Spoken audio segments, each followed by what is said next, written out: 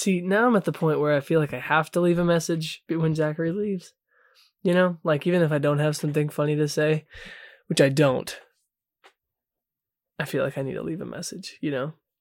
What do I want to say? This is like the last one of 2022. I'm about to graduate. That's on my mind right now. And then, what is the future of the college try? Who knows? We'll see. We will see.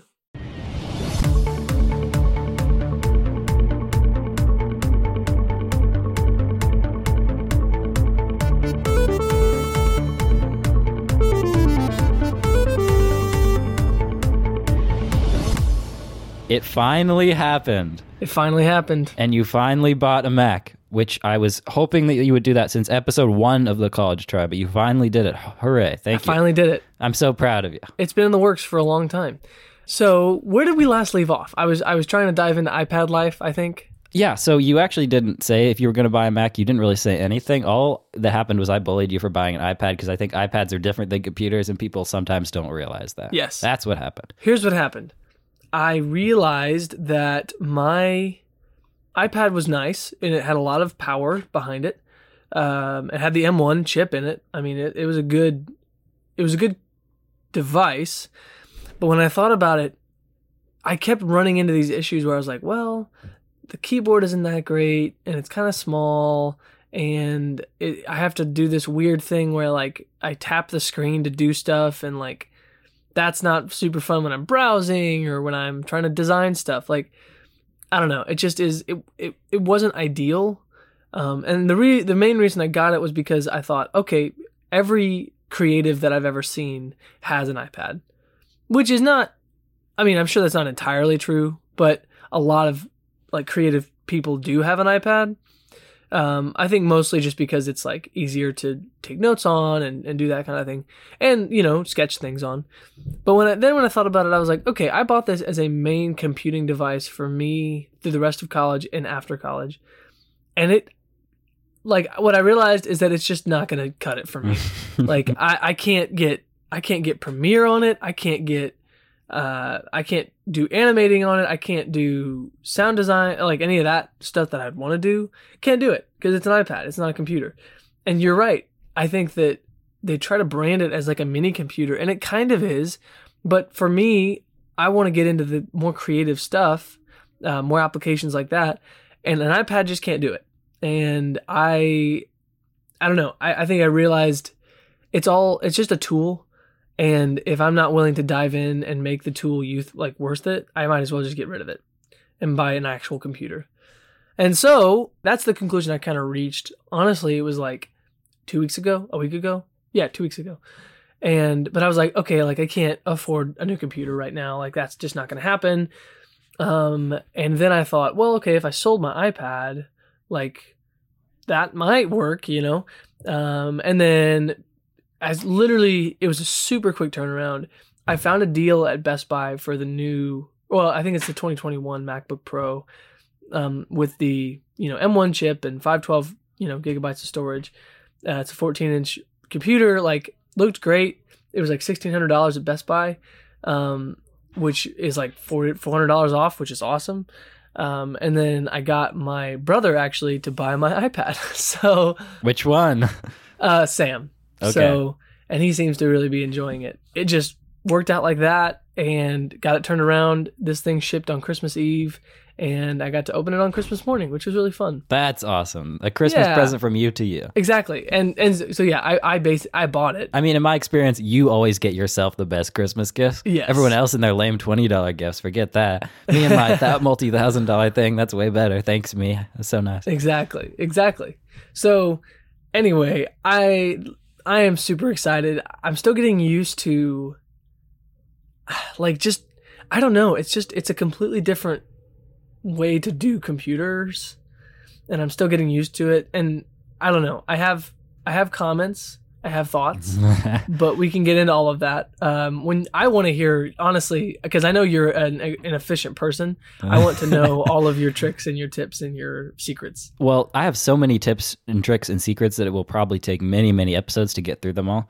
I can just give you the few that are pretty good to start off with. Okay. So first of all, things you should buy. I know you've already drained your bank account down to 5 pennies, but you must listen to my advice of things that you should buy once you have this Mac. So you should, first of all, if you only buy one thing, please buy the Pro Apps Bundle for Education, which is $199.99. The reason you should buy the Pro Apps Bundle for Education is that it is Final Cut, Logic, and 3 programs that nobody cares about. In case you're wondering what those 3 programs nobody cares about, Motion, which is graphics, 3D graphics, Compressor, which is a Final Cut encoding tool, and Mainstage, which is used at Short Oaks Christian Church, and it's sort of a trimmed down version of Logic almost that just allows you to have live performance tracks and things like that. Nobody cares about those bottom 3 apps, but those top 2 apps, Final Cut and Logic, just by themselves, if that's the only thing that was in this pack, it's worth buying. Logic itself normally costs $199.99, and Final Cut Pro normally costs $299.99. So just for the price of Logic, you can get these 5 apps. Just do it. If you have a Mac, you need these 2 apps/5 apps. Wow. Okay. Do it. That's fair. I didn't know, honestly, I thought that you had to do that with the, like when you bought it, kind of like a storage thing, like you couldn't get it afterwards. But I might actually do that. I'm pretty sure you can get it afterwards. Yeah, I clicked the link that you sent me, and it looks like if you just add it to the bag, you can just do it. I think if you buy it on your Apple ID, then your Apple ID just has those apps linked to it forever. That's how I believe it works. That's cool. I might do that. And I think you do have to prove you're a student somehow, but type in your IU address and you'll be fine. Yeah, absolutely. So you've got to have those 2 apps. I've given you my Final Cut's okay. We've talked about this multiple times. I think Premiere is a bit better than Final Cut for a variety of reasons that we won't get into here.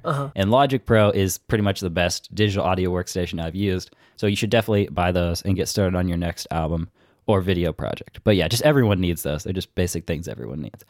I also think that you should buy another app called Piezo, which is just a simple recorder tool. What it could do, and I selfishly want you to buy this for podcasting, but what it can do is it can record your microphone on one channel, and then it can record FaceTime on another channel. And so the left channel of the audio file has your own recording, and the right channel has the either FaceTime or Zoom or whatever else. And that comes in handy a ton. So that is super helpful for recording podcasts. It says free download purchase. So the free download is a trial where you can do a 10-minute recording, but no longer, and then purchases do as much recording as you want. Got it. Interesting. Okay. So those are 2 things to look into. That one does have an educational discount. I don't remember exactly how much it is. Purchase. Let's see. It's $25. It is less with student discount. That's another thing to consider buying. Yeah. But honestly, just put your money toward Pro Apps Bundle for Education. Okay. You got to do that. Yeah, for sure. Especially while I'm still a student. Before I give you the things I wish every Mac user knew, tell me what you think about your experience of only a couple of days using it so far. So yeah, it's been really, again, just different. Like, it's very... So like, I think Apple gets a ton of crap from a lot of people about being super expensive and bougie, and you pay for the logo, you pay for the brand, whatever. But like, as simple as it gets, even just the body of the metal and the keyboard, like it feels professional. You know what I mean? It feels like a professional computer. Not that, so like I've been working with a ThinkPad. I think the model number is W530. Great catchy name. Yeah, I know, right? But it's worked really well, and like it's gotten what I need to do done, but it's a plastic body. Like, it's super heavy. The battery is old, and so legit I could use it for maybe 15 minutes before I needed to plug it in. So like I have to carry the computer and the battery with me, and it's like, that's like easily 10 pounds. Mm-hmm. And so, with books and stuff. Wait, it's 10 pounds? Oh, with books. Okay, fair enough. Yeah. No. I mean, just the computer and the charger is probably 10 pounds because of how big they both are. And then add books to my backpack, and it's like, oh boy, it gets heavy. Mm-hmm. And so it just, stepping up from that to this, where, I don't know, it's just really, I feel the difference. I can see the difference. I mean, the fingerprint reader is crazy fast. The screen is super nice. The trackpad is amazing. It's so big, and it's like super responsive, and it's super smooth. All of the exterior things I love, The thing I'm still getting used to is the guts of it, like the UI. I still don't quite understand everything. Yeah, that's where I was at for about a year. Yeah. And I mentioned this before we started recording, but it just feels, compared to like my usage on a Windows PC, it feels messy the way that apps show up. So you feel like maybe the window position is like semi-random or something? Yes, it feels random. It feels like everything's sloppily like stacked on top of each other in the UI, and you can have like 17 things open, and then you have to like minus your way out of them. Oh, Joe, you have a lot to learn. Yeah, I know. And like, I think with Windows, it's like, okay, here's like a perfect, 90-degree corners box that you're browsing web in, and I don't know. I think it's maybe the rounded corners on the windows. The fact that it's like the circles in the left-hand corner is weird to me right now. I'm sure I'll get over that, but and then the bottom like menu bar thing, it's weird. So like your like main I want these all the time apps are like on the left. In the middle are the apps that you have on right now. And then I think on the right side is like the actual windows of what you have open. Oh, you're talking about sections of the dock. Yeah. Okay, so at the bottom of the screen, there's the dock. Okay. Oh, okay. I see. Oh, Joe, you got... Okay. So here we go. Things every Mac user needs to know. Yeah, I know. I want to make this better. You can make it better. Help me. Okay, let me tell you about Mac philosophy. Everyone should go to a Mac philosophy class. And the Mac philosophy is very different than Windows philosophy. So when you are like trying to teach someone how to use it, you have to like get them out of the Windows way of thinking and into the Mac way of thinking. But once you're in the Mac way of thinking, you're fine. So at the bottom, we have all the apps, and this is called the dock. I think on Windows, it's maybe called the taskbar. Don't quote me on that. Yeah. There are different settings for it in the settings app. It can go, you've probably seen there are different computers that have it in different places, but you can do it on the left, the right, or the bottom. I personally like to have it on the left, but a lot of people do bottom. It's bottom by default. You can do what you feel like you need to do. But if you open the settings app, that is a settings preference to where you can say where you want it. In the mode it's in right now, it's whatever you put on the left. You can just put whatever you want there. And then in the middle is recent, and on the right is minimized apps and the trash. So here's, I think, the biggest thing I want every Mac user to know. The way to get rid of Windows, there's a big difference between hiding and minimizing. So what you've done so far is you have several things in the dock that you minimized, but you actually, most of the time, I would argue, want to hide Windows. So right now you have one Safari window. So just click on that one Safari window. This window? Yes. If you want to get it out of, so you have Safari as your main front window. What you want to do right now, if you want that out of your way, right? But you don't want to close it. So press Command H to hide it. Command H. Whoa. So now it's gone. Now it isn't minimized to the dock. It's just been hidden. So there are two ways to get it back. You can either do Command Tab, and like now you're switching from the Finder to Safari, so now it's going to come back to life. Oh. Or if you hide it, you can click the dock icon to bring it back to the front. So there's kind of two ways to do it. Whoa. Oh. So you don't have to minimize Windows. Now you might wonder, why does minimizing exist? Because like when you minimize it, it goes down to a little section in the dock. So you might be like, okay, so why wouldn't everyone hide all the time or something like that? So the reason you would minimize was, let's say you have multiple windows of the same app. Open another Safari window. Okay. How do I do that? So go to File in Safari. Okay. And then say New Window. So now you have multiple Safari windows open. Press Command M to minimize the frontmost window. And then press Command H to hide Safari. So basically what you have is, if you go back to Safari, you have the windows you didn't minimize are going to come up because you hid them, and the windows you minimized. So if you have some windows that I want to unhide Safari, but I actually want some of the windows to stay hidden even though I'm unhiding them, I just want them out of the way, and then I'll come back to them. I don't use that very often, but now Safari has no windows visible, but it's still active because it says Safari in the top toolbar. Oh. If it says Safari in the top toolbar, Safari is active, but because that's a big difference with Windows. On the Mac, an app can be open and running, but there can be no windows associated with the app. It can be running with just no windows. So it's like, oh, this app isn't running, but it is because you can see it in the top section. So you can actually launch an app. It can have no windows open, and then you can create windows or destroy windows. You can hide the entire app, or you can minimize certain windows. So what I see, most people don't know about hiding, I think. So they just minimize everything, and then you like look at the professor screen, there's 999 minimized things down there. But you don't need to most of the time. The only time you really need to minimize is if you have multiple windows open and you want one of them just completely out of the way. Hopefully this is making some semblance of sense. Yeah, it is. That's so neat. Okay, that makes more sense. There's Mac Philosophy 101 for you. Tune in next time for Mac Philosophy 102. Yeah. Okay. All right. I'm learning. I just, like I said, I'm used to things being very like, because I love on a Windows how like all of the apps are just like right there on the like they're all to the left, and they're like right there, and it makes sense to my brain. You know what I'm saying? So you're saying the dock is kind of confusing then? Well, not confusing. Well, it is a little bit confusing, but I think it's mostly just like a preference thing. Like if I could take the dock and just like move everything over, and then it's all like sent like. Oh, okay, I see. So you want to turn off the recent apps and you want to not have things minimized? Is that what you're saying? Because you could turn off the recent apps in the dock if you wanted to. Wait, really? How do I do that? Open the settings and go to dock. Then there is a setting to turn off recent apps in the dock, and then it will work somewhat more like Windows, which I don't show recent ones in the dock because I think that's kind of terrible. Oh, hey, there's it's on the left now. Yeah, so if you remove the recent items, then it will show you the order you have set up. So for every app, you can tell it to stay in the dock or not stay in the dock. If you tell it to stay in the dock, it will, if you quit every single window and completely close down the app, it will actually just stay in the dock.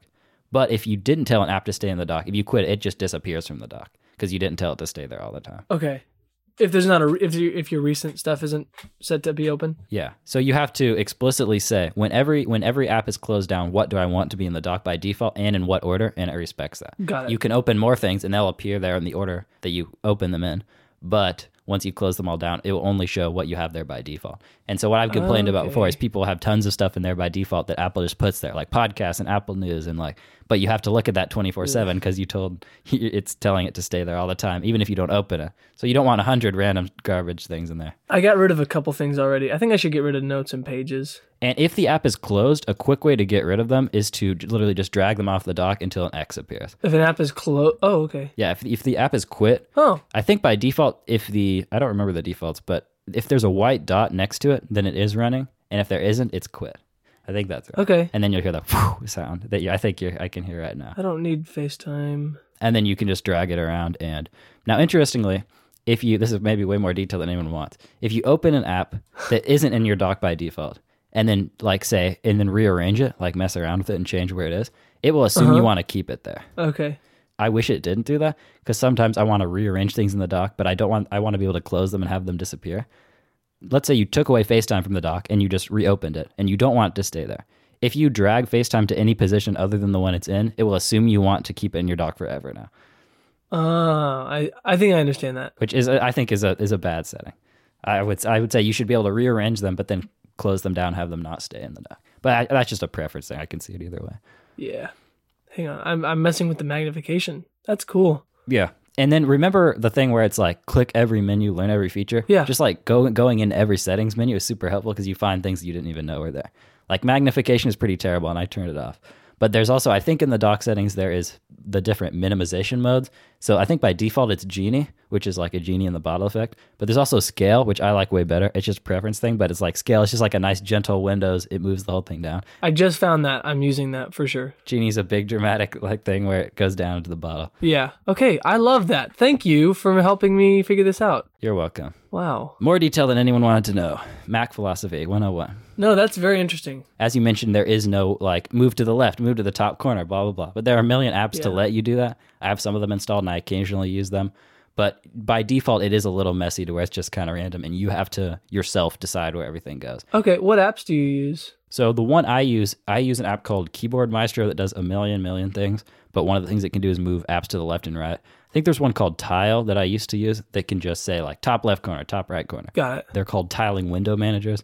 If that's something you want to do, which I occasionally do want to do. Yeah. That's there where you can just say, you can decide your own shortcuts to where it's Command Option L moves it to the left side. And then I have the other half open and so on. Yeah. What was that first app you said? I believe it's called Tile. Aha. $2. Come on. Yeah, so there you go. Have fun. You might have death by $1,002 purchases because there's a bunch of different apps you want to do things here and there. All good things. I am very excited. Oh boy. I'm very happy you have a functioning computer you like. You deserve it. Yes, thank you. I've been waiting a long time, so I'm happy. Also, is Command Q quit? Command Q is quit, yeah. So don't do it on FaceTime. But No, I won't do that on FaceTime. And you can actually, if you look at any menu option, it has the shortcut next to it. So like, let's say you're in FaceTime and you click FaceTime in the menu bar at the top, then it will say like quit FaceTime at the bottom, and it will have Command Q next to it. Hide FaceTime. It will say Command H. Hide others. Command Option Command Got H.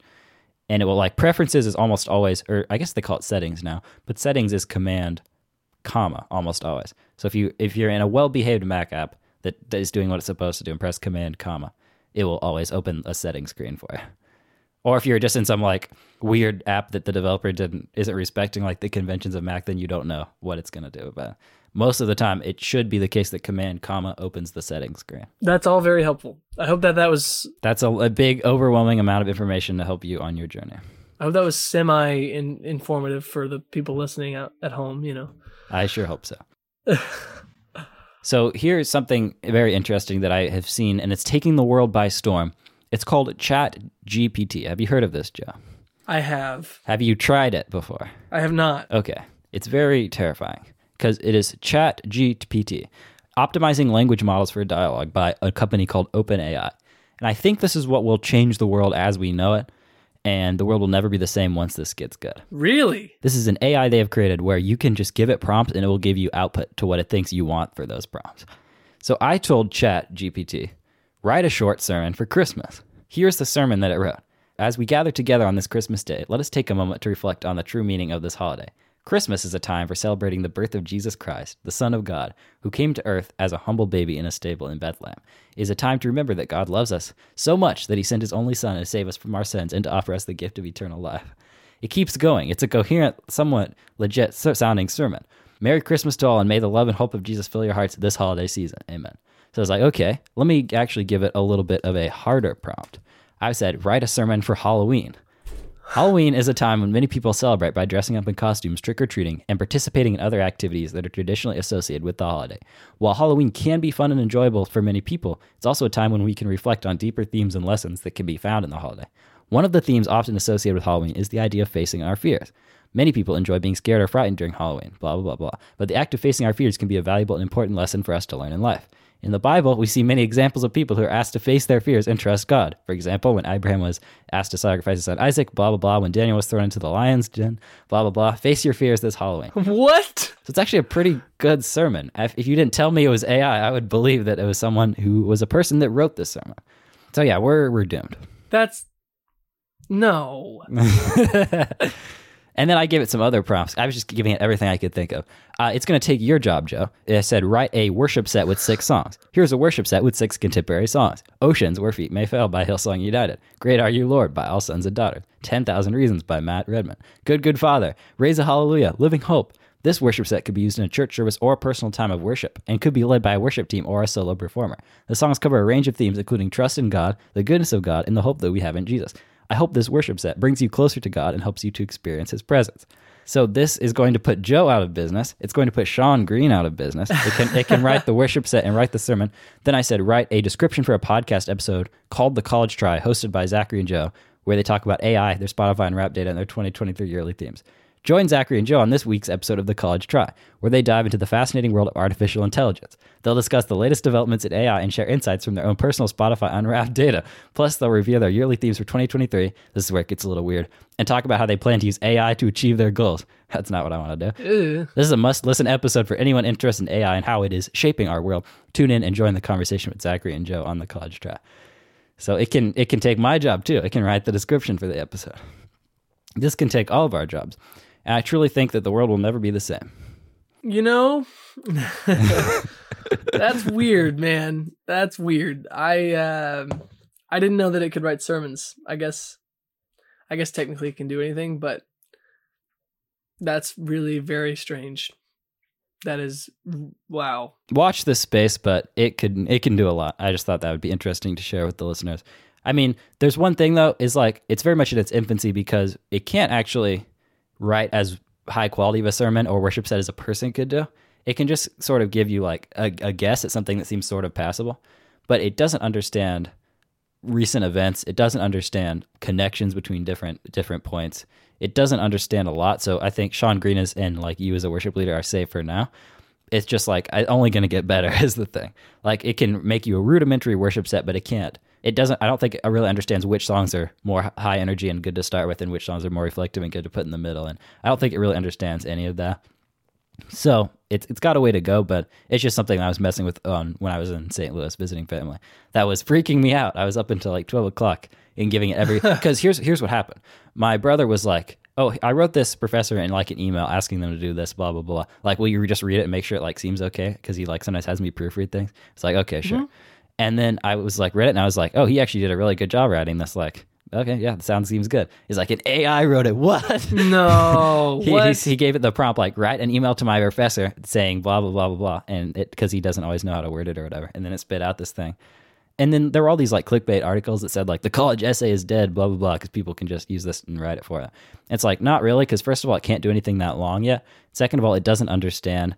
Like if it doesn't know the information, it'll just guess and say it confidently. Mm-hmm. But there are things it doesn't know about, and it doesn't know. If you're like write an essay about Far From the Madding Crowd and how it represents this, it'll try to do it, but it won't be quite right, and then your teacher will give you a bad grade. So it can help in some areas, and it maybe could help you brainstorm and give you some ideas. It can't help you, cheat too fully. Okay.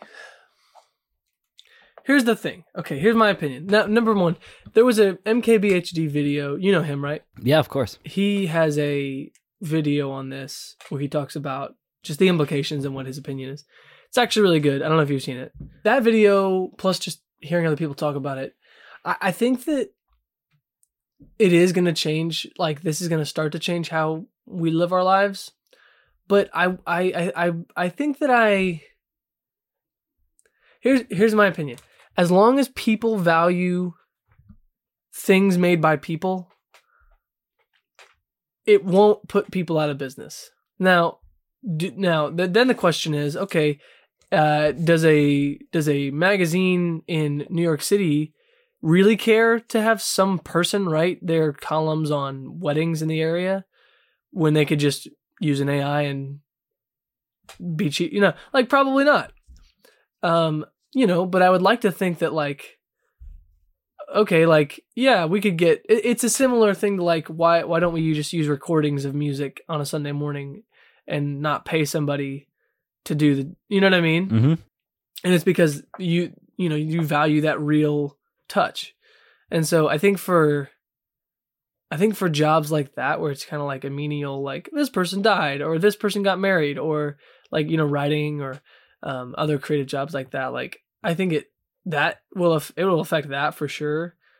But I think as long as a human touch is valued, which in a lot of places I feel like it is. I don't know. Maybe I'm just trying to make myself feel better. What do you think? Well, no, I honestly think our jobs are fine because I think this is in such beginner stages that I think our generation is going to be fine. Now play this back in 10 years when nobody has jobs. But all it's doing is taking away the menial work. Like, as you said, if there's some sort of journalist who's doing like the wedding columns, it's like the same formula every time. This person married this person, blah, blah, blah, blah, blah. And it's like, this person, it would be better for them to pseudo automatically generate that and then like, okay, make a few tweaks. But because it's so similar, it's like you could ask the AI to generate a slightly different format each time, but this still sounds good. Then people can read it and find out who got married. Then you as the writer have more time freed up in your schedule to where you can go ahead and like do human interest stories. Or you can have it to where like there's so many assignments where it's like in school where it's just you have to hit the word count. Mm-hmm. So and I think there might be some of those things in journalism as well where you have to make it a certain length. So you're like this could be a 2-line thing, but we have to blow it up in this big 500 word thing and not get to the point and have more people on our site and clicking around and seeing the ads and so on. So you could have it like where you give it the facts and it just like is really long and verbose and wastes people's time and like blows up this thing into a 500 word thing that doesn't need to be it. Or you could have it summarize text. You could have it do the reverse. Oh, this story, actually, we only have like a 1 paragraph for it, not 10 paragraphs. So just look at this work I did and then crunch it down and then it could do it. So I think it could remove a lot of the grunt work and stuff that people are having to suffer through, but I don't think it can. I've not seen any evidence that it can write stories that are coherent and not just like we're laughing at them because they're just so random and have nothing to do with anything. Same for music. I don't think it can actually, because I said write a chord progression that I had my dad play it, and he's like, it sounds okay, but it's sort of just a little random, and like I would have picked something better. It sounds more beautiful. Right now it's in the phase where it can assist people in limited context, but it can't really do much on its own without just it seeming completely ridiculous. I follow it to its natural conclusion. So like, let's say that it does get really good and all of the creative jobs are just replaced by AI. Mm-hmm. And at that point, then, okay, so you're putting people out of work, and the majority of people in the world don't have the means necessary to live like happy, healthy lives. And then what? Like, the top 5 or 10% of people who just own everything are successful. And then, like, then what? You know what I mean? It's like, what are we supposed to do? Like, I feel like unless the whole entire world becomes a dictatorship and like there's a couple people running everything, at least, I mean, I know the United States is like, it's a government by the people for the people, right? And so like we have a say in the things that go through. And so it's like, I feel as though it won't get to that level because we care enough about the jobs that we have to make sure that there are laws in place that like, no, you can't just replace 90% of your creative jobs at a newspaper company with AI. Like that's just not gonna, like, you know what I mean? I don't know. I don't know. There are honestly a lot of jobs today that could probably be automated, but people don't automate them for whatever reasons, because it's like, oh, we need to keep the community going, guys. Like, if there's this economic wheel doesn't turn, we're in trouble. I've, in fact, worked some of these jobs, but there are things that could probably be automated if you really put your mind to it, if you really wanted to. But then people don't have jobs. And, like, it's weird because you could argue that in a capitalistic society where the goal is to maximize profits, you could argue that everything that a company would be, like, itching to automate, and they'd, like, be trying to automate everything and fire everybody. But that just hasn't played out in practice, I don't think. I think they automate a lot, but most companies don't even know about a lot of opportunities for automation and then don't do very much with it. So maybe they'll do more with it over time, but like there are so many like jobs where people are manually snapping parts together where they could in theory be automated. But even in the year of our Lord 2022, about to be 2023, there's still like relatively low skilled jobs where you're snapping things together that like in theory this could be automated or there could be more efficient ways to do it. But like people a lot of times aren't thinking in that continuous improvement way. So they're like, we'll just keep having the meat-based humans do it. And so I don't think we're like, a lot of times people will talk about government cover-ups and like my thought for government cover-ups where the moon landing was fake, blah, blah, blah. My thought with that is like, I don't think the government's competent enough to fake the entire thing and have nobody ever like bring forth any evidence. Cause like if it's impossible to keep a secret if thousands of people know about it, which they would have to, like dumb person's gonna mess it up no matter what, even if the other 999 are smart. So it's the same here. I don't think like a lot of companies are necessarily even smart enough or up to date enough to even know how to automate everyone out of their jobs.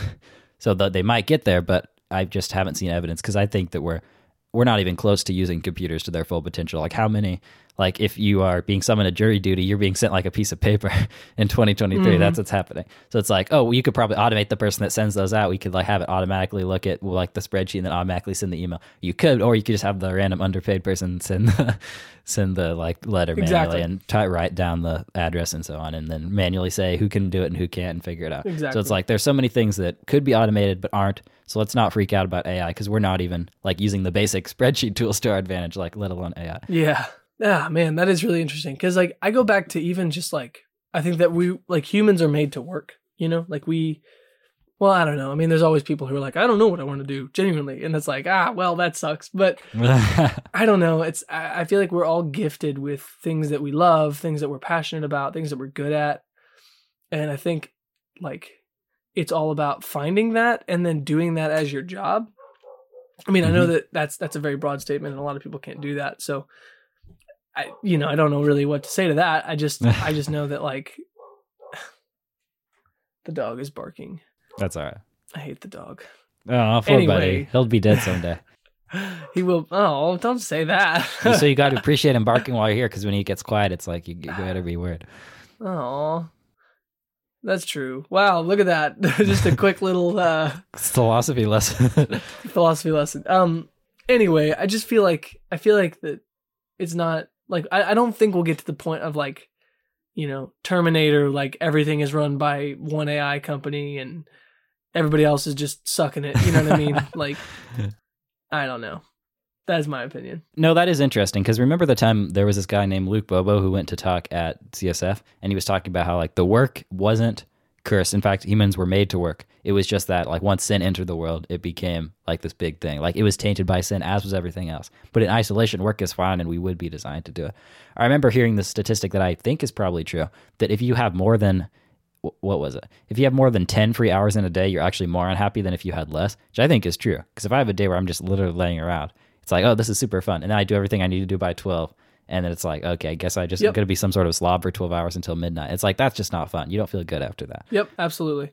I'm the same way. Like even on this break, like it's been hard for me to like not do the things that I want to do, like, you know, design stuff or like work on school stuff or like work on planning stuff or applying to jobs. Like I itch to do that stuff. And I know not everybody's like that, but like I've loved my break. I just like, there are days when I'm like, okay, I have nothing to do. I should probably work on this spreadsheet for like, and I want to, you know what I mean? And it's a problem to figure out.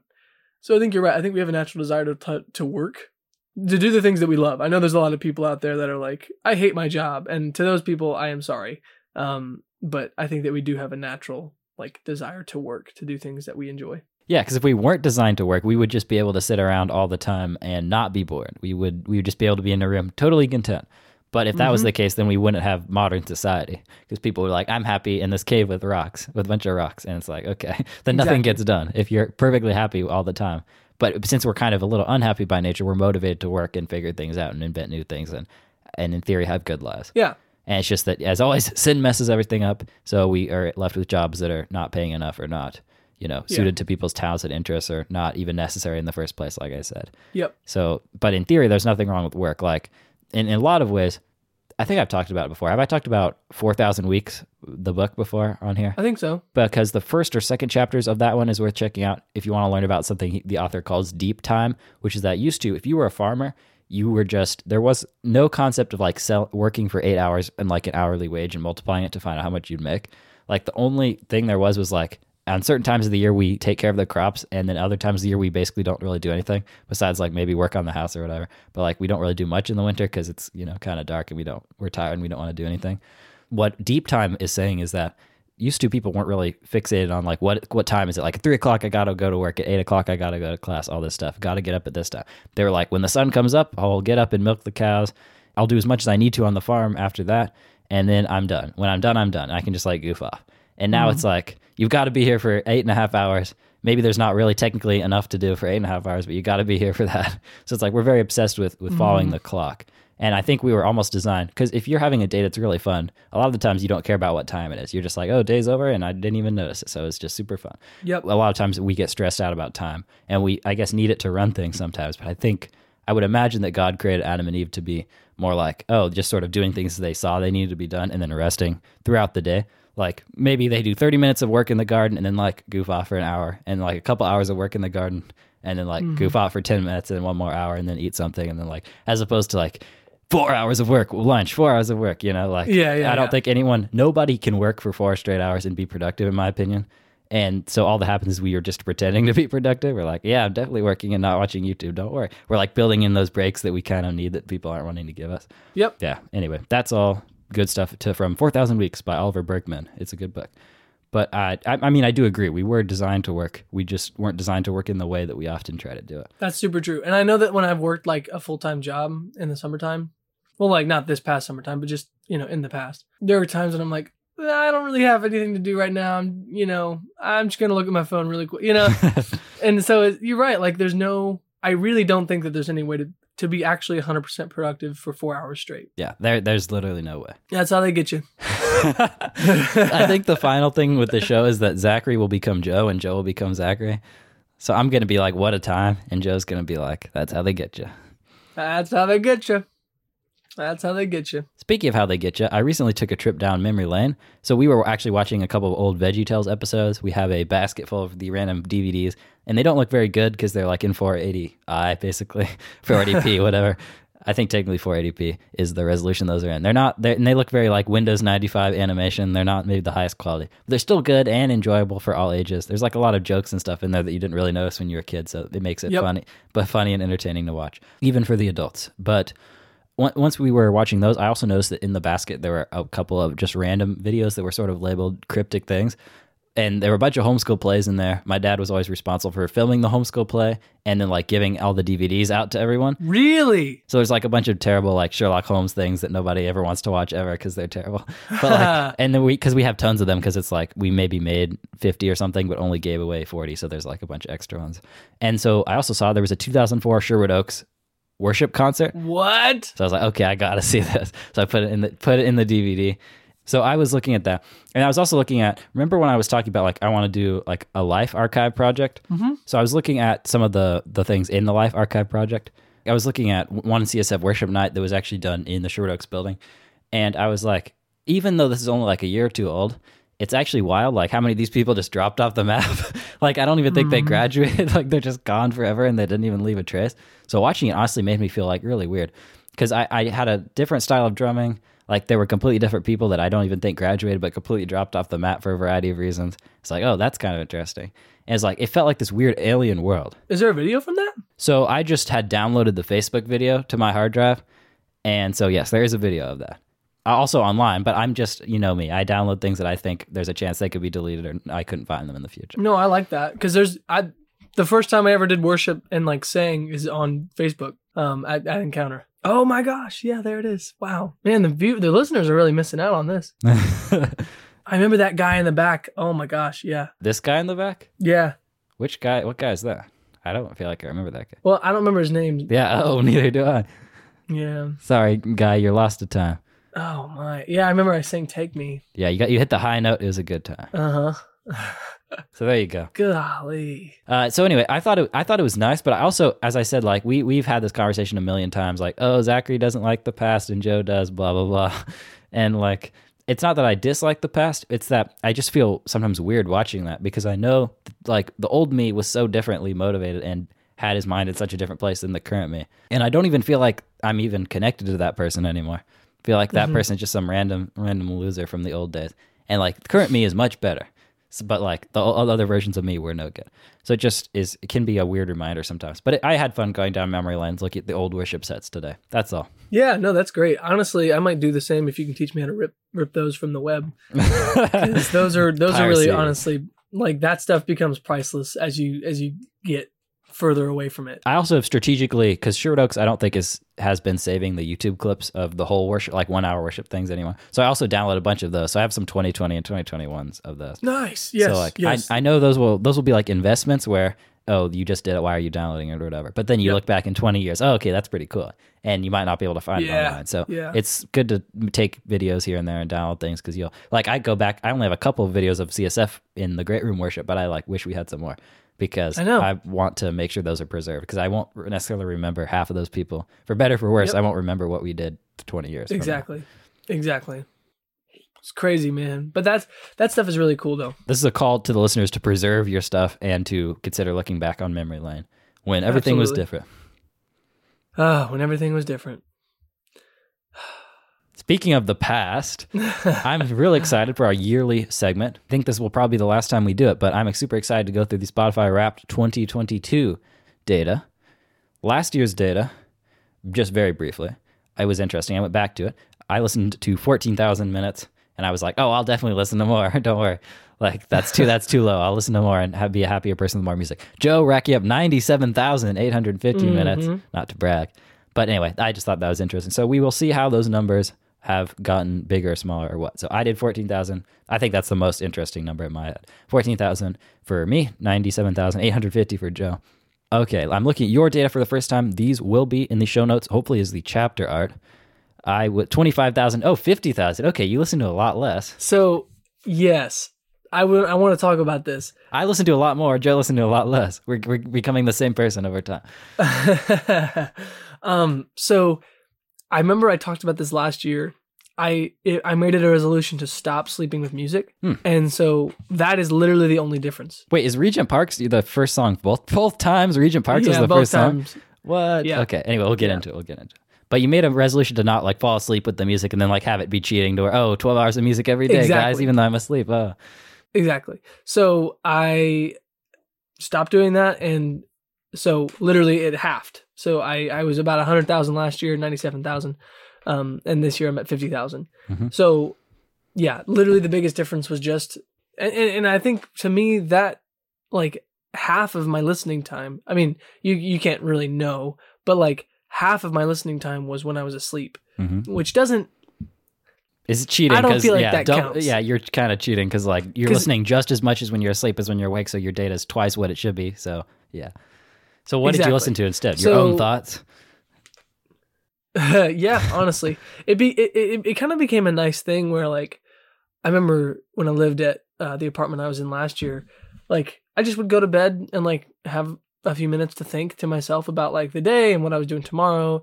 And sometimes I'd be like worry, and then I'd have to, chill myself out a little bit and go to bed. But it was kind of nice just to have a breather right there before bed. And then, yeah, I mean, it also just has, like, obviously I've learned how to fall asleep without music. So that's super helpful because now I don't have a crutch to go to sleep. But yeah, so I don't know. It's nice also because it doesn't drain my battery. I just feel like it's overall a good thing. So you didn't turn on like tropical nature, rainforest noises, whatever, like on a different app? No. Okay. It's just silence. Which for a lot of people is weird, and I get that because I was the same way. But once you do it for like a week or two, it just kind of becomes habit. And so, yeah. And then my top artists, well, okay, so Regent's Park was number 1 again. So if you look at all those songs, the top 4 of them were on a playlist that I really loved last year, called Vibey. And I would play it a lot, like whenever I was just hanging out with people. Did you make that playlist? I did. Yes. And so I don't know if it's actually public on my account or not. Let's head over to your mom and find out. I hate that. Okay. That's where the top 4 of those songs came from. I really do love Regent's Park. I don't know how that was number 1 again, because I don't feel like I listen to it a ton, but it is, so that's fun. Ben Rector was my top artist because I just got super into his music. I listened to all of it all the way through and just picked out the ones that I liked. Went to his concert this year. That makes sense. That makes a lot of sense. All right, so let me do a deep dive into my data. As always, I am somewhat unhappy with my statistics. I think they're kind of wrong because CCM, Christian contemporary music, is always super duper overrepresented because I do so much practicing with it. And it's not that it's not like, oh, it wouldn't be there. It would be there. It would just be a lot less. That doesn't come into effect for like the big picture, literally the big picture that it generates at the end. But that does come into effect for like the kind of slideshow and those different things. So we must acknowledge that Christian contemporary music is much higher than it should be. We also must acknowledge that my summer band gig kind of messed things up because what I did is I told you a bit about this, and you actually came to see me, which is great. Uh-huh. But I had to learn 40 different songs over the summer, and it's like most of them were so I can't complain too much. It's just a 4/4 beat movement for most of them. But there was enough subtleties and like pausing and different subtleties to it that I did have to get familiar with those songs. So I think maybe a couple of those on there. The band I played for had this playlist that I had to learn, and so it was on there more than it should be. So it was like, I think it thought I liked old rock a lot, even though I didn't. So let's leave it at that. And then I will say that the top song is One Night Away by Artie. That is the song that I just played over and over and over again because I played it when I was working on school. I always have a song like this. I think last year I had a song like that. It was Attention, wasn't it? No, it was FaceTime with my mom. Yeah, good guess though.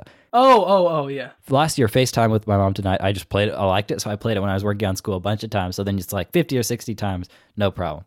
So I explored 40 different genres. The most high ones were EDM, electronic dance music, Christian contemporary music, CCM, pop, drift. I'm not really sure what that one is, to be honest. And rock. Rock shouldn't be there, but it is. Once again, because of the band thing, rock should literally be 0%, but it's there because of that thing. And then I'm surprised ambient isn't on there because I've been listening to a ton of ambient music, especially when I've been reading different books. I just have grown to really love it. So I'm almost certain that's going to show up next year, but for some reason it just barely didn't quite make it this year. Got it. My top song was One Night Away by Artie at 44 times, and I played 2,922 songs in total. What about you, Joe? It says I did 65 different genres total. Like I listened to that many, but my top 5 were CCM, pop, country, indie pop, and then adult standards, which I don't know what that means. Oh wait, what's that? Is that Frank Sinatra and such? Maybe, but that seems weird. It seems ageist of them to make it like what? I don't know. Anyway, and then my top song was Regent's Park. I played it 91 times. With the most listens on January 24th, which is weird. I don't remember that day. I don't know what I did that day. But, yeah. And then let me see if it gives me the other statistic it gave you. I played 3,922 songs. Okay. A respectable number. Oh, wait. I had 2,922. Spooky.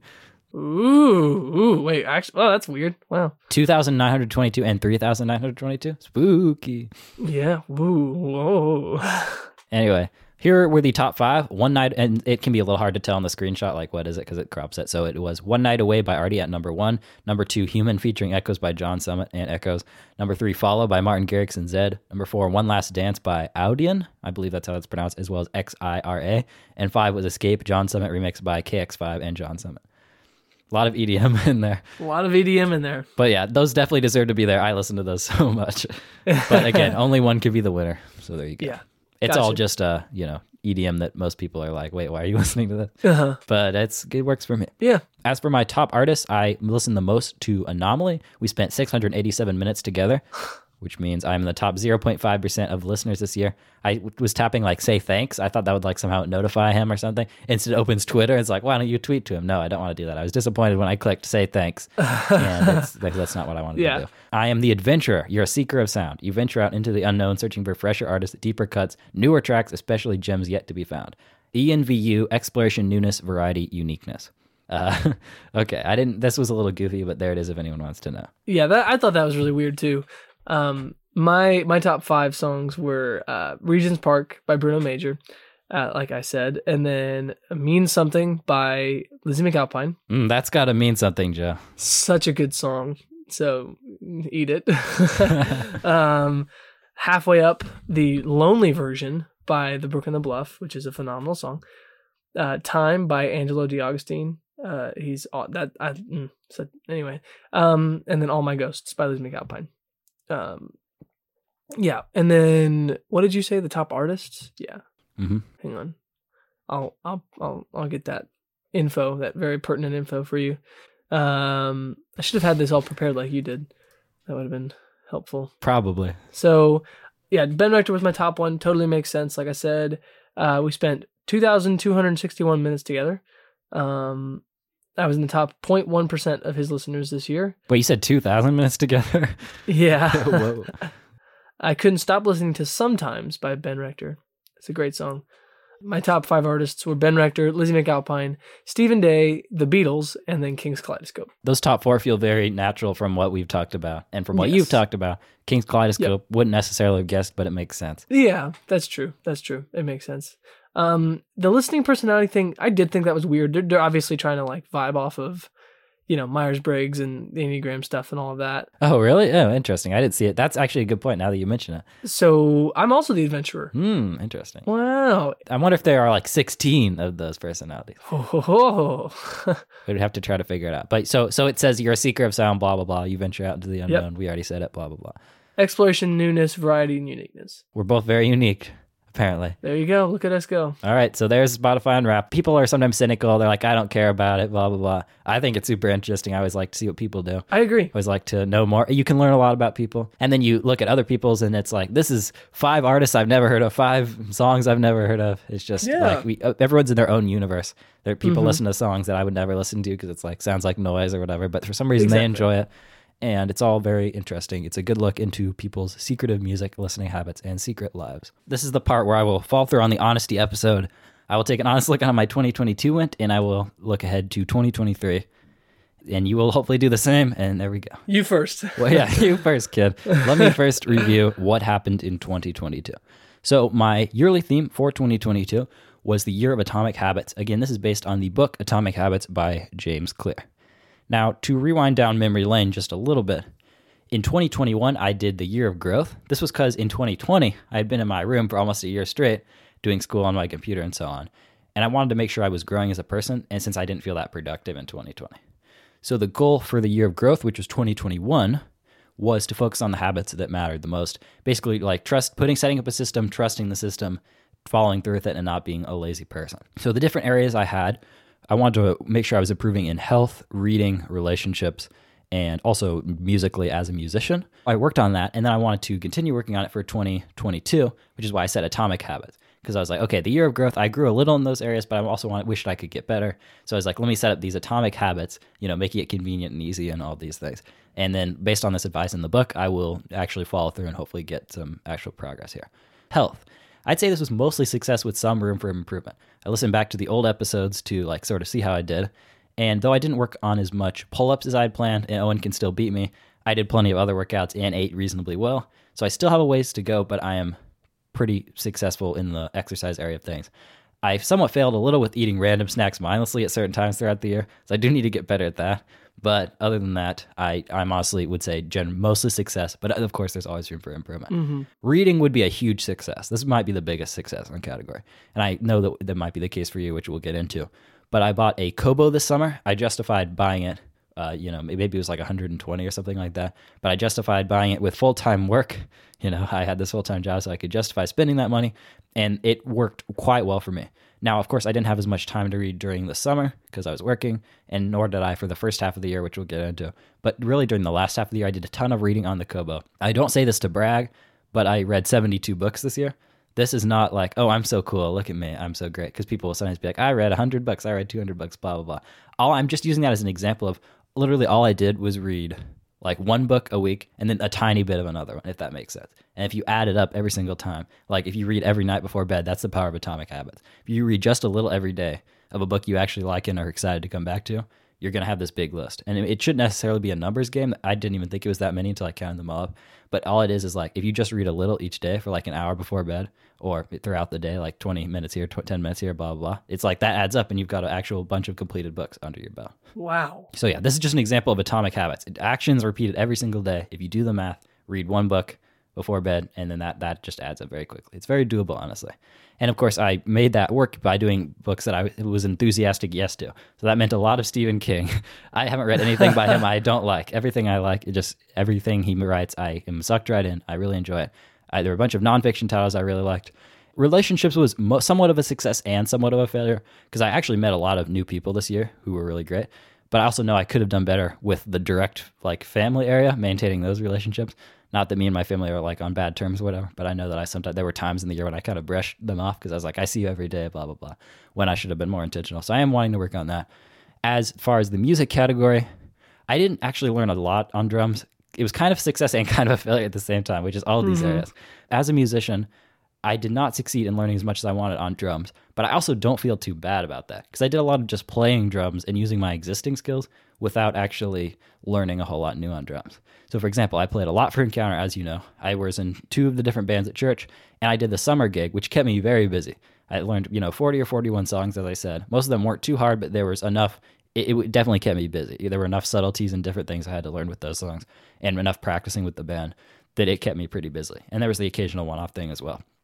So between all of those things, I was keeping busy playing drums, but by the time I learned all the songs I wanted to learn, I was just kind of tired of drums and didn't want to play them anymore. So as a result, I didn't learn it. I was busy playing and didn't learn anything new. So it's kind of a success and failure at the same time because I played a ton, and I would say I had the most fun this year with drums than I have in any past years. So in that way, having fun, it was a success, just not learning. And because I actually, as I said, whenever I look on online drummers, a lot of the times I'm like, I feel bad, this person's better than me, blah, blah, blah. But I actually have been more healthy about that lately. I've actually looked up to a lot of online drummers. They've been able to get me motivated and excited about going back to playing. And I've been telling myself, there's no need to feel bad about the fact they're more skilled, just appreciate them. Maybe take a couple of ideas or different things from them. Yep. Because I don't know, drummers tend to be relatively cool people. I mean, sure, there's some jerky ones, whatever, but most of the time they're in the YouTube videos and kind of explaining how they did it, and they tend to be pretty good people to learn from. Yeah. Piano totally did not succeed because I didn't have the motivation. See the previous things with drums. I was musicked out, and so I did pretty much nothing with piano. We'll see if anything happens with that. That's on the back burner for now, though. So that was my yearly theme. Some successes, some failures. What about you? Okay, so my theme was the Year of Presence, and I think that I did pretty well. That mine is way more vague to measure than yours because it wasn't I'm going to be present for 6 hours of every, it was just kind of really my biggest goal was just with all of the life change that I've had recently to just take a step back and be grateful on a daily basis for where I'm at and just be present with the people I'm with and not be thinking about the past so much. I don't know. I feel like I did that. I mean, I remember there was a moment where I was getting all stressed out about the summertime, and I was on the phone with my brother, Jack, and he was like, dude, what I wouldn't give to be, a junior going into senior year. You've got a great internship part-time when you have a ton of time left over. You got people to see, friends to see, like things to do, just having fun. It's like, and I was like, wow, like you're so right. That's so true. Like, yeah, I don't know. It made me, I don't know. It made me realize sort of like the like imagining you've just come back in time from a place exactly. that's totally different that we've talked about before. Mm-hmm. It's like that. It's like, wow, like I am in a really cool spot right now.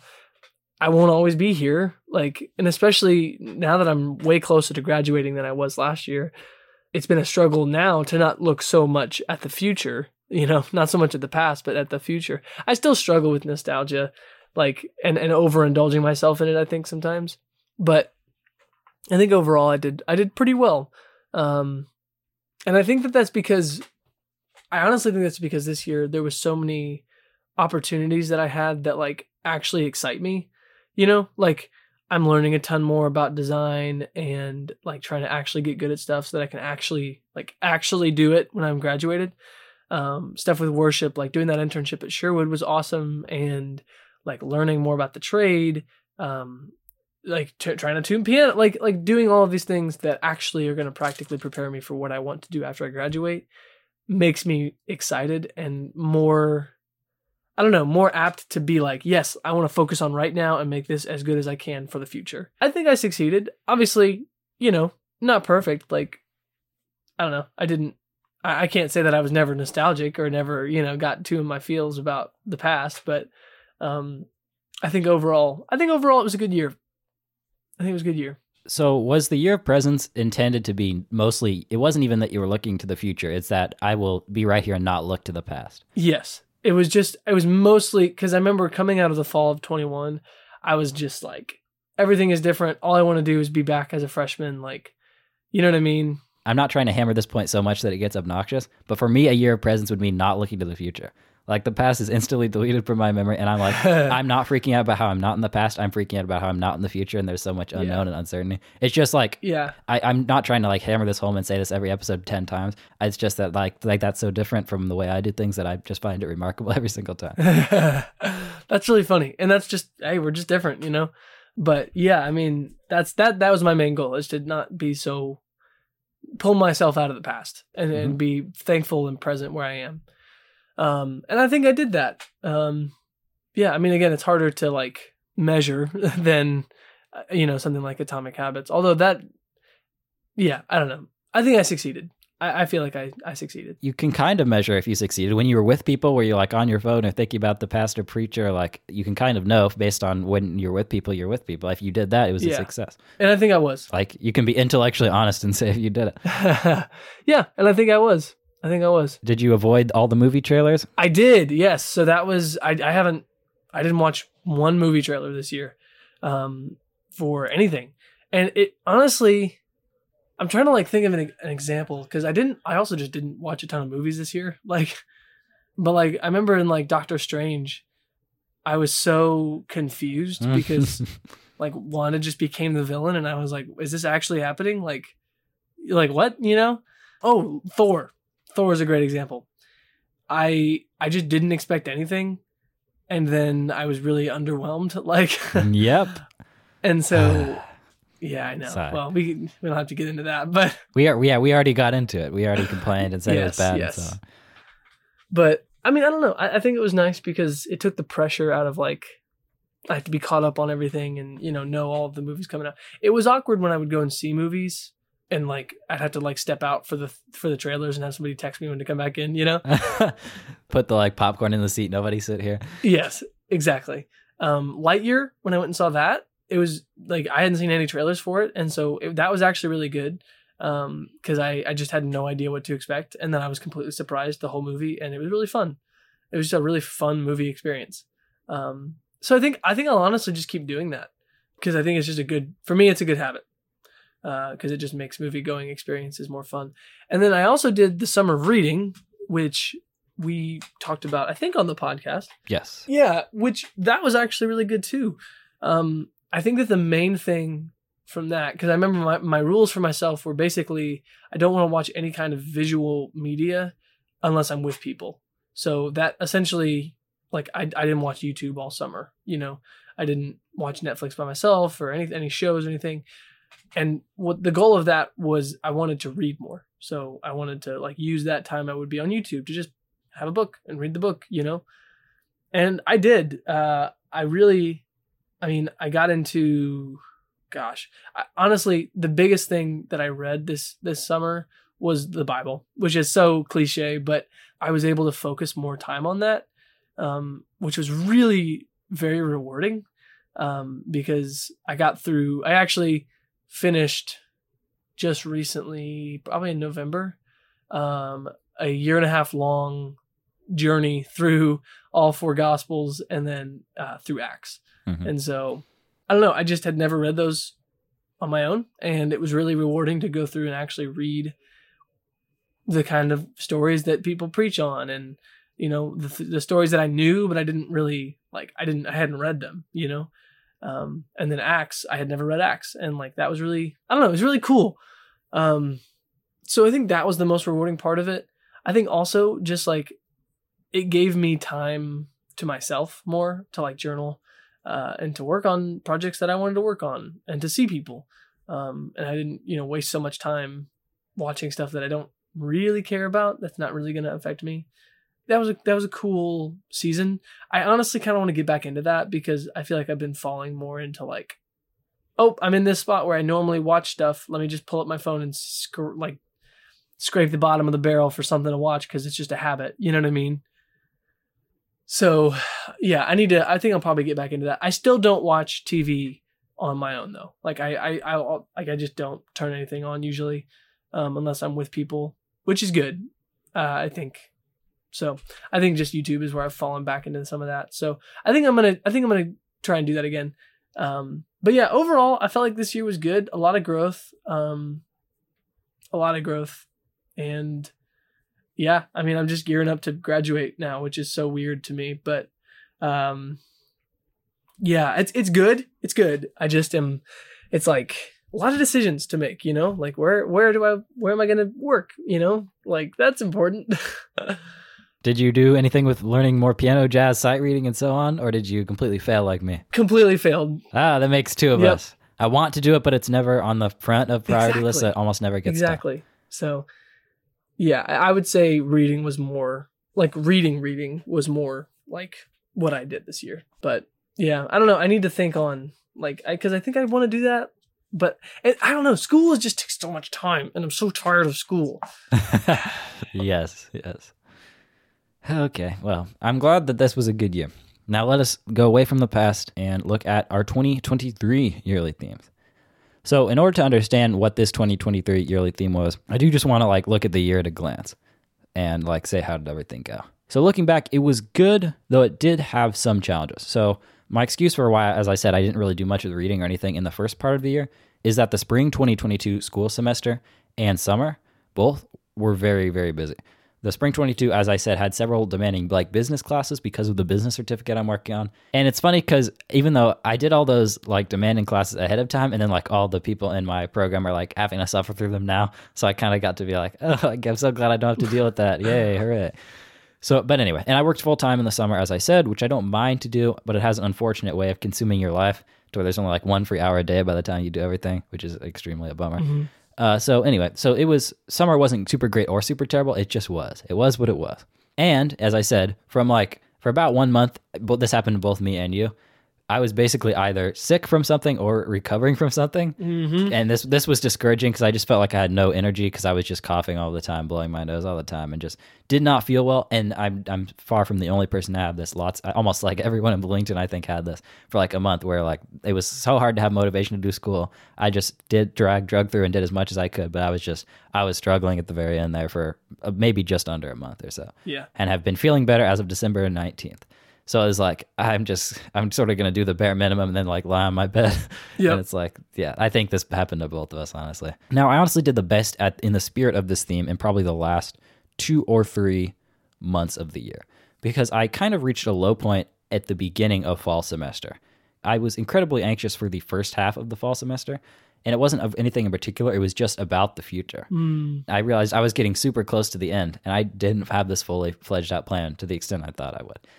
And I know that, as we've said, music is a time machine. If I listen to Human by John Summit, I almost always listen to that in the car going to CSF practice and CSF services.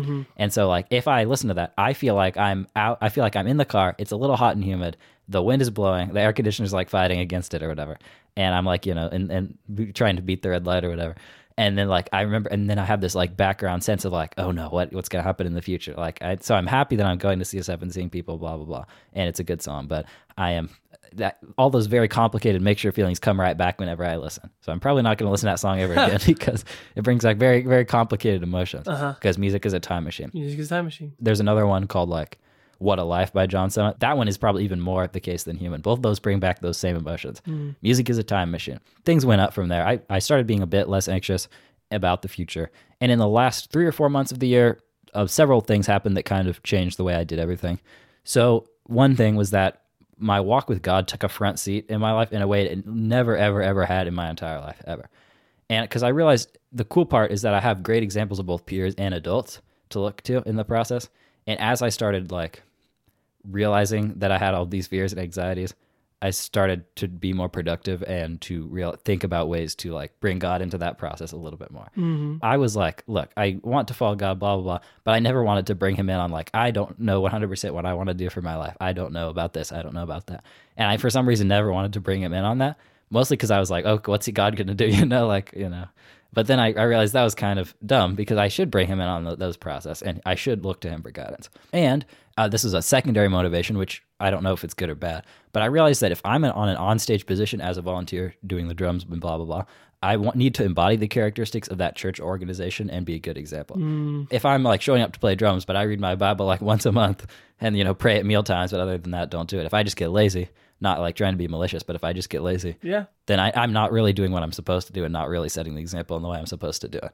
So I focused more on my walk with God. A big part of this is thanks to the college try has gotten a lot more spiritual, as you can probably tell, in the second half of this year. So my conversations with Joe very much helped. Several others who know who they are, I've had good conversations with them. So kind of more atomic habits were introduced in the last half of the year to help with this. You know what? I'm going to read the Bible daily, like no matter what, with the goal to read the whole thing eventually. And I might not understand 100% of it, but I will make a good faith effort to understand as much as I can. I will make it through Genesis, Exodus, Leviticus, Number, Deuteronomy, no matter what.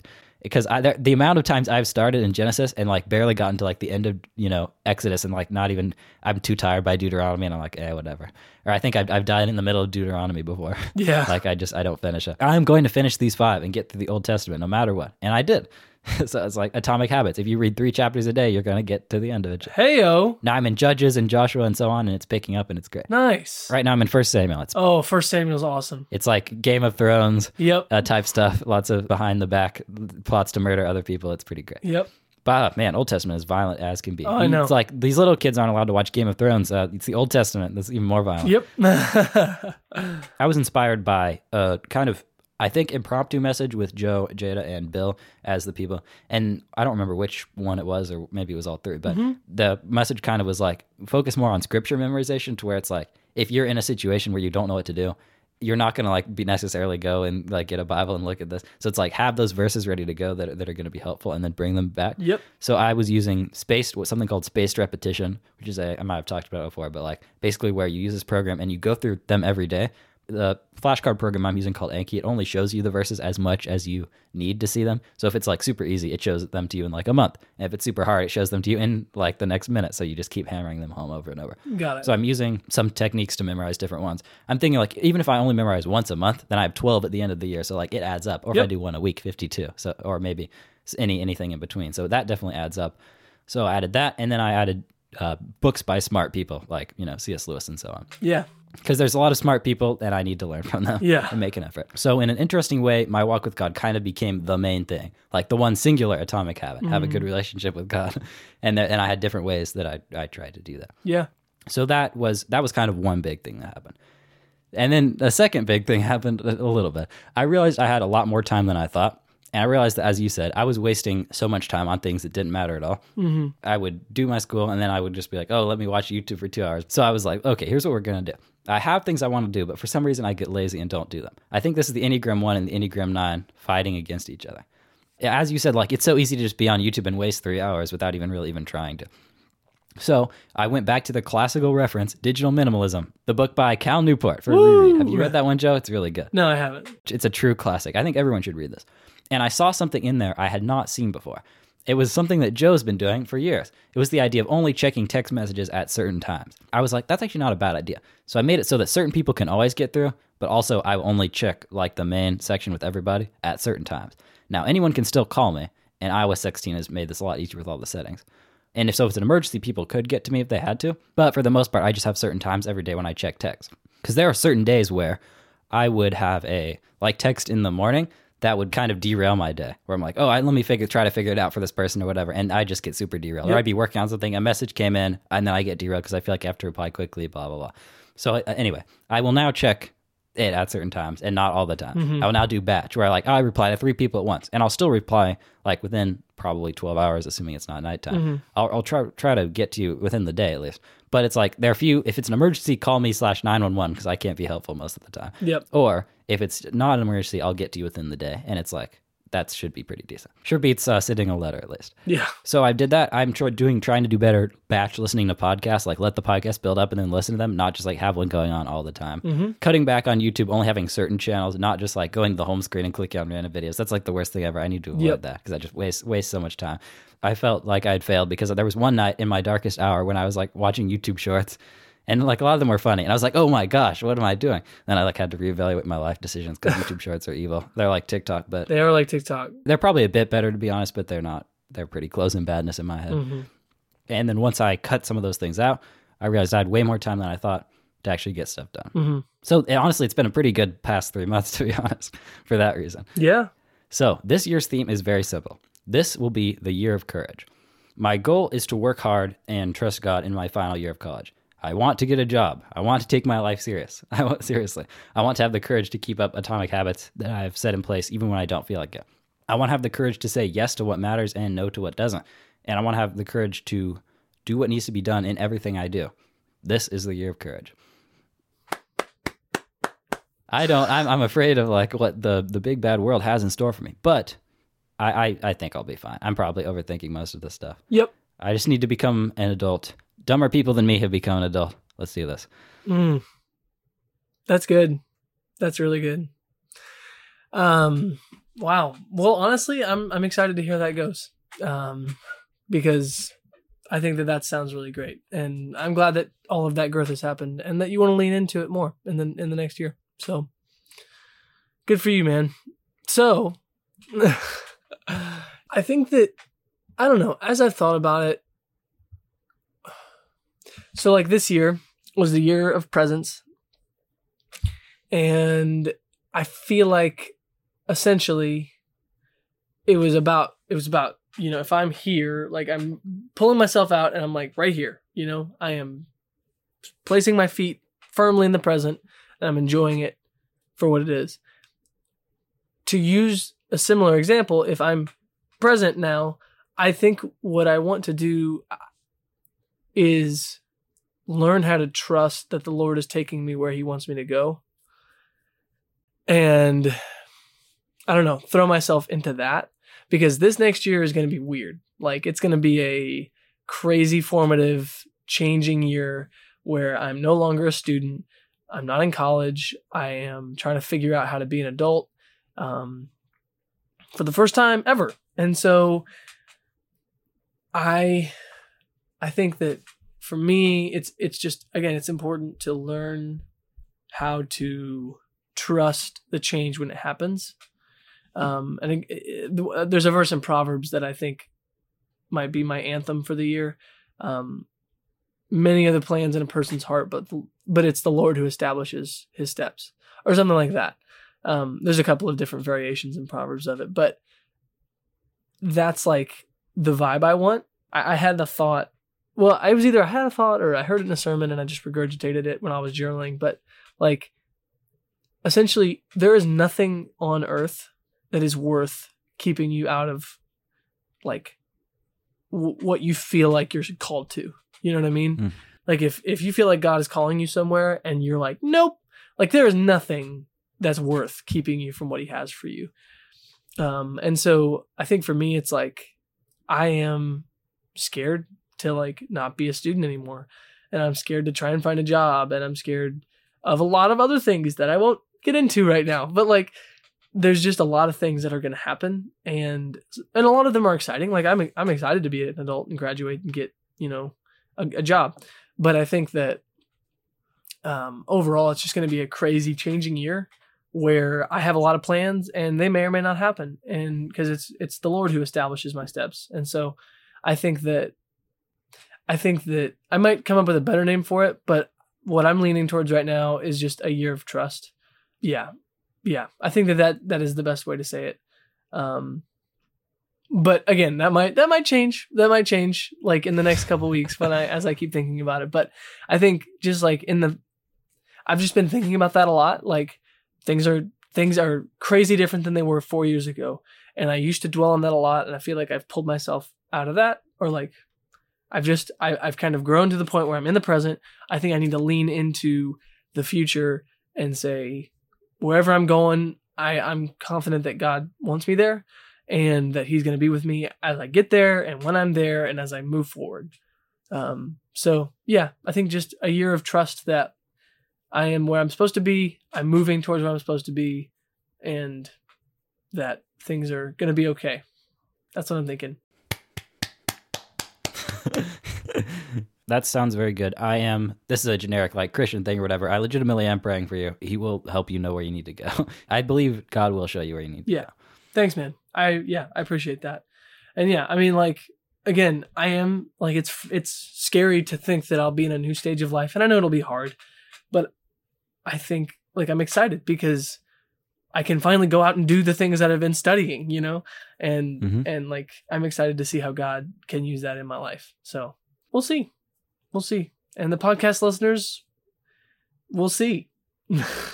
They sure will. Well, I guess they'll hear. They'll hear it many weeks after it's happened. There you go. Thank you, everybody, for listening to the December special episode and the last episode of 2022. May your 2023s be even better than your 2022. We, of course, would encourage you to watch the CGP Grey video about yearly themes. Bingo. Yes. And we had to get him in there somehow. Bingo. We would definitely recommend thinking about what your own yearly theme might be. What do you need to work on this year? Have that word guide you and figure out what you need to do to improve. Mm-hmm. Absolutely. Or in Joe's case, to let God do his work. Exactly. You need to get out of the way and let God do his work. Yep. And not be too self-centered, perhaps. Yep. That's the beauty of a theme. It can be as specific or as general as you need it to be. Thanks, everybody. Happy 2023! Woo!